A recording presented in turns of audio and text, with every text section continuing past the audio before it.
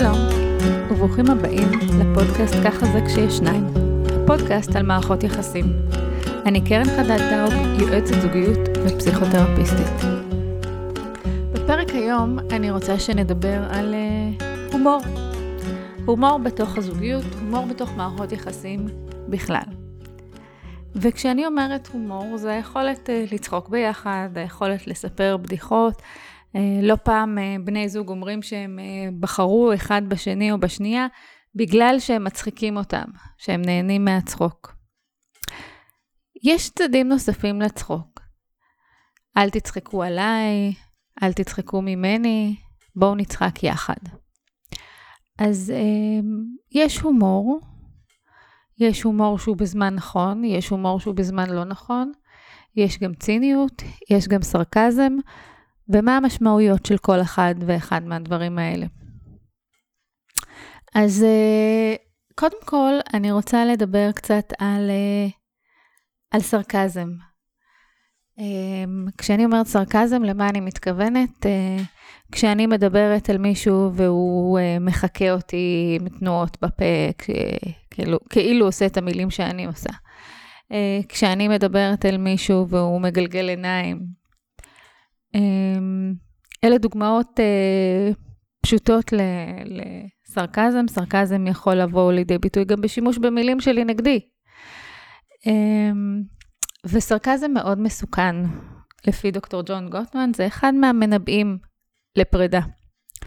כי סרקזם זה צורה מאוד מאוד קשה של ביזוי והשפלה, או חוסר הערכה לבן או בת הזוג. ולכן זה ממש לא מצחיק. אז זה סוג מסוים שכדאי לא לעשות אותו. אם יוצא שאתם נופלים בזה, גם כלפי אנשים אחרים שהם לאו דווקא בני או בנות הזוג, אז כדי להשתפר, מה שאפשר לעשות, זה פשוט למצוא יותר ויותר דברים שאתם מעריכים באותו אדם. וככל שאתם תדעו ותעלו למודעות, ואפילו אולי תגידו את הדברים האלה שאתם מעריכים אצל אותו אדם, יהיה לכם מורכב יותר להגיע למקום של ביזוי והשפלה. לעומת זאת, צורה מאוד מוצלחת של הומור יכולה לבוא בזמן, כשהיא באה בזמן מתאים, במהלך ויכוח.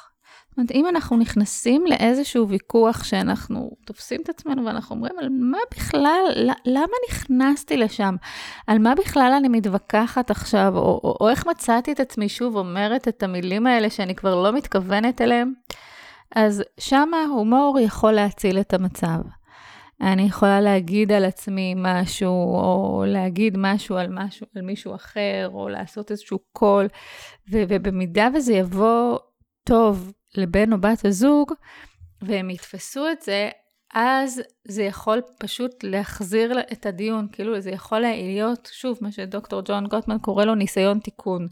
זה יכול להיות מצב שבו אני זורקת סוג של הזדמנות לצאת מהוויכוח לבן או בת הזוג, והם תופסים את זה, ואנחנו חוזרים בחזרה למסלול. עכשיו, כמובן שבמידה ולא, אז זה יכול בהחלט להגיע למקום שבו זה נתפס לא מה שהתכוונו. אבל אז אני שוב יכולה להגיד, שנייה, אבל אני רוצה להסביר למה אמרתי את זה. שזה לקיחת אחריות על המקום הזה. עכשיו, מה המקום של ציניות? יש אנשים שציניות היא לחם חוקם. זו הדרך שאיתה הם מתמודדים, והם נהנים מזה. הם נהנים מהשנינות שם, מהאינטליגנציה שמופעלת, מהחיבורים שנוצרים. אם שני בני הזוג נהנים מהציניות, זה יכולה להיות דרך נפלאה לחלוק הומור, לחלוק חוויות משותפות, גם לצחוק על העולם. אבל אם לא, אם אחד מבני הזוג נפגע מהציניות, אם הציניות גורמת לחוויה של ריחוק, של זהירות, במרחבים שהם מרחבים אינטימיים, אז צריך לחשוב עליה שוב. ופה השיח הוא שיח מורכב, כי אם ציניות היא חלק ממשהו שאני נהנית לעשות אותו, אז אני אשמח לחלוק אותו איתך או איתך, ולמה אני לא יכולה לעשות את זה במרחב שהוא מרחב שלנו? למה אני לא יכולה להביא את מי שאני כמו שאני?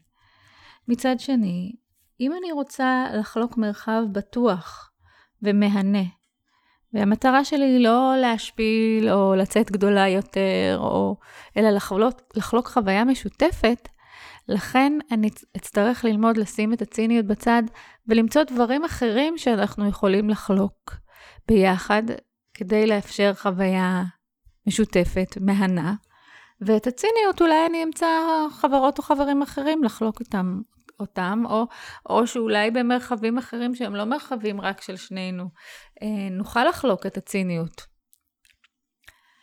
זאת ציניות. דיברנו על סרקזם, ובואו נדבר על המקום של הומור, ועל היכולת שלו להיות משחרר, משחקי, מרפא, ועל היכולת לייצר הומור משותף עם השנים.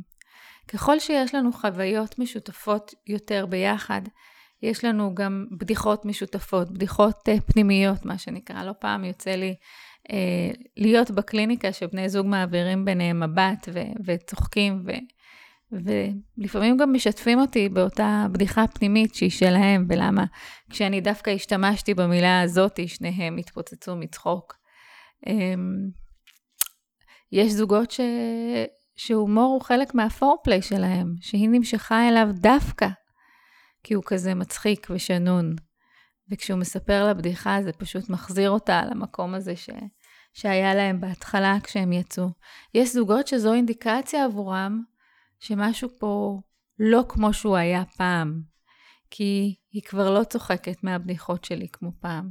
כי שוב, הצחוק הוא משהו משחרר, שאנחנו יכולים לעשות אותו באמת, כשאנחנו מרגישים בטוחים. הצחוק הוא גם מתנה, היכולת שלי לצחוק, להקשיב לבדיחה שלך, לצחוק ממנה, זה איזושהי אינטראקציה שהיא בינינו, שחשוב לי לעצור, להיות נוכחת, להקשיב למה שיש לך לספר, ולהגיב. ואם אני צוחקת או לא צוחקת, זו איזושהי תגובה שאני נותנת לך במתנה, ואם אני כועסת עליך, אני לא אצחק ממה שאתה מספר לי. אני אחזיק את עצמי, אני שמור על פנים חתומות, ואתה תבין שמשהו פה לא בסדר. אז פה אני גם צריכה לשאול את עצמי, האם זה שהוא סיפר לי עכשיו בדיחה, זה מתוך מקום שבו הוא מנסה לתקן? כי לא פעם קורה לי שאנחנו מנתחים בקליניקה איזושהי מריבה שהייתה, ומקרה שאני זוכרת, היא מספרת שהם רבו כל כך, ואתה אמרת ככה, ואני אמרתי ככה וזה, ואז פתאום אתה בא לי עם איזושהי יציאה, מספר לי איזו בדיחה, ואני לא מבינה מה, כאילו מה שהיה לפני 10 דקות לא היה, מחקת, אתה העברת דף, מבחינתך זה נגמר, אני לא יכולה ככה, אני צריכה זמן כדי להתאושש ממה שהיה לפני שעה, ממה שהיה לפני שעתיים, אני לא יכולה כל כך מהר להתגבר. ולכן צריך גם לשים לב, האם אני במקום שבו אני עדיין פגועה ואני עדיין כועסת, וזה שאתה מספר בדיחה, אומר לי שאתה מבטל את כל מה שהיה לפני רגע, או שאולי זה שאתה בא ומספר בדיחה, זה איזשהו, מה שאמרנו בהתחלה, ניסיון תיקון, אתה רוצה להתקרב. כי הומור הוא כלי שעוזר לנו גם לגשר. אנחנו צוחקים על שטויות שעשינו, כדי לאפשר איזשהו שיח, במקום להגיד, אני ממש מצטער, אז אולי אני אצחק על זה, שהתכוונתי לעשות ככה ויצא ככה, וזו הדרך שלי לתקשר ולגשר. ואם אני אחזור שנייה לשיח על הציניות, הציניות יכולה להיות גם איזשהו מנגנון הגנה, כדי לא להגיד את מילות האהבה שחושפות אותי בעומק של הדברים, אז אני אגיד משהו ציני כדי לבטא את זה שכן חשוב לי, שאני כן חושבת על הדברים האלה, אבל אני לא יכולה להיכנס לעומק שלהם, ולכן זו גם דרך להבין את האנשים הציניים סביבנו, שאולי הם מנסים לבטא דרך הציניות את המקומות היותר פגיעים שלהם. גם יכול להיות שבכלל לא, שהם פשוט אנשים כאלה שנהנים מציניות, וזו הדרך שלהם להתמודד. עכשיו, אם זה בן או זו בת הזוג שלי, וציניות היא חלק ממה שמשך אותי אליו או אליה בהתחלה, אז אני צריכה לדעת איך לנהל את השיח סביב זה במקומות שזה לא מתאים לי. אני מאוד אוהבת שאת הציניות שלך, כשאנחנו מקשיבים לחדשות, כשאנחנו חוזרים הביתה מפגישה עם חברים, אבל כשאנחנו בבית שלנו, ואתה מעיר לי משהו על הסדר בבית, או על משהו על הלימודים שלי, על איזשהו משהו שעשיתי, אני מרגישה פחות בטוחה. ואז אפשר למצוא את המקום שבו אני מקבלת אותך כמו שאתה, אבל אני צריכה להרגיש בטוחה, וזה השיח הזוגי כל הזמן, על היכולת להביא את עצמנו, ולאפשר לשני להביא את עצמו במרחב שהוא בטוח לשנינו. אז מה מצחיק אתכם? מתי בן או בת הזוג מצחיקים אתכם? מה קורה לכם כשאתם מצחיקים אותם? האם נעים לכם? הצחוק הוא מרחב משחרר, כמו שאמרתי, הוא מרחב משחקי. כשאנחנו מצליחים להתפוצץ מצחוק, אז אנחנו חוזרים לחוויות ילדות משחררות ומהנות, ואנחנו מרגישים יותר טוב. אז מתי צחקתם פעם אחרונה? ואם היה לכם משהו מצחיק היום, תחלקו אותו עם בן או בת הזוג. אני מקווה שנהניתם מהפרק הזה שדיבר על מה מצחיק ואיך מצחיק. אני קרן חדד טאוב, אני יועצת זוגיות ופסיכותרפיסטית. יש לי קליניקה בהר אדר ובאונליין. אתם מוזמנים לבקר באתר שלי www.karenaor.info. אני אשמח גם שתעקבו אחריי באינסטגרם, קרן חדד טאוב באנגלית. אתם מוזמנים גם לעקוב אחריי בפייסבוק ייעוץ זוגי קרן חדד טאוב. נהניתם מהפרק? תעבירו אותה הלאה לחברות או חברים שלכם. יש לכם בקשות לפרקים חדשים ונוספים בנושאים שלא נגעתי בהם, או שאלות על פרקים שהקשבתם להם ונשארו פתוחות? אני מאוד מאוד אשמח לשמוע מכם. להתראות.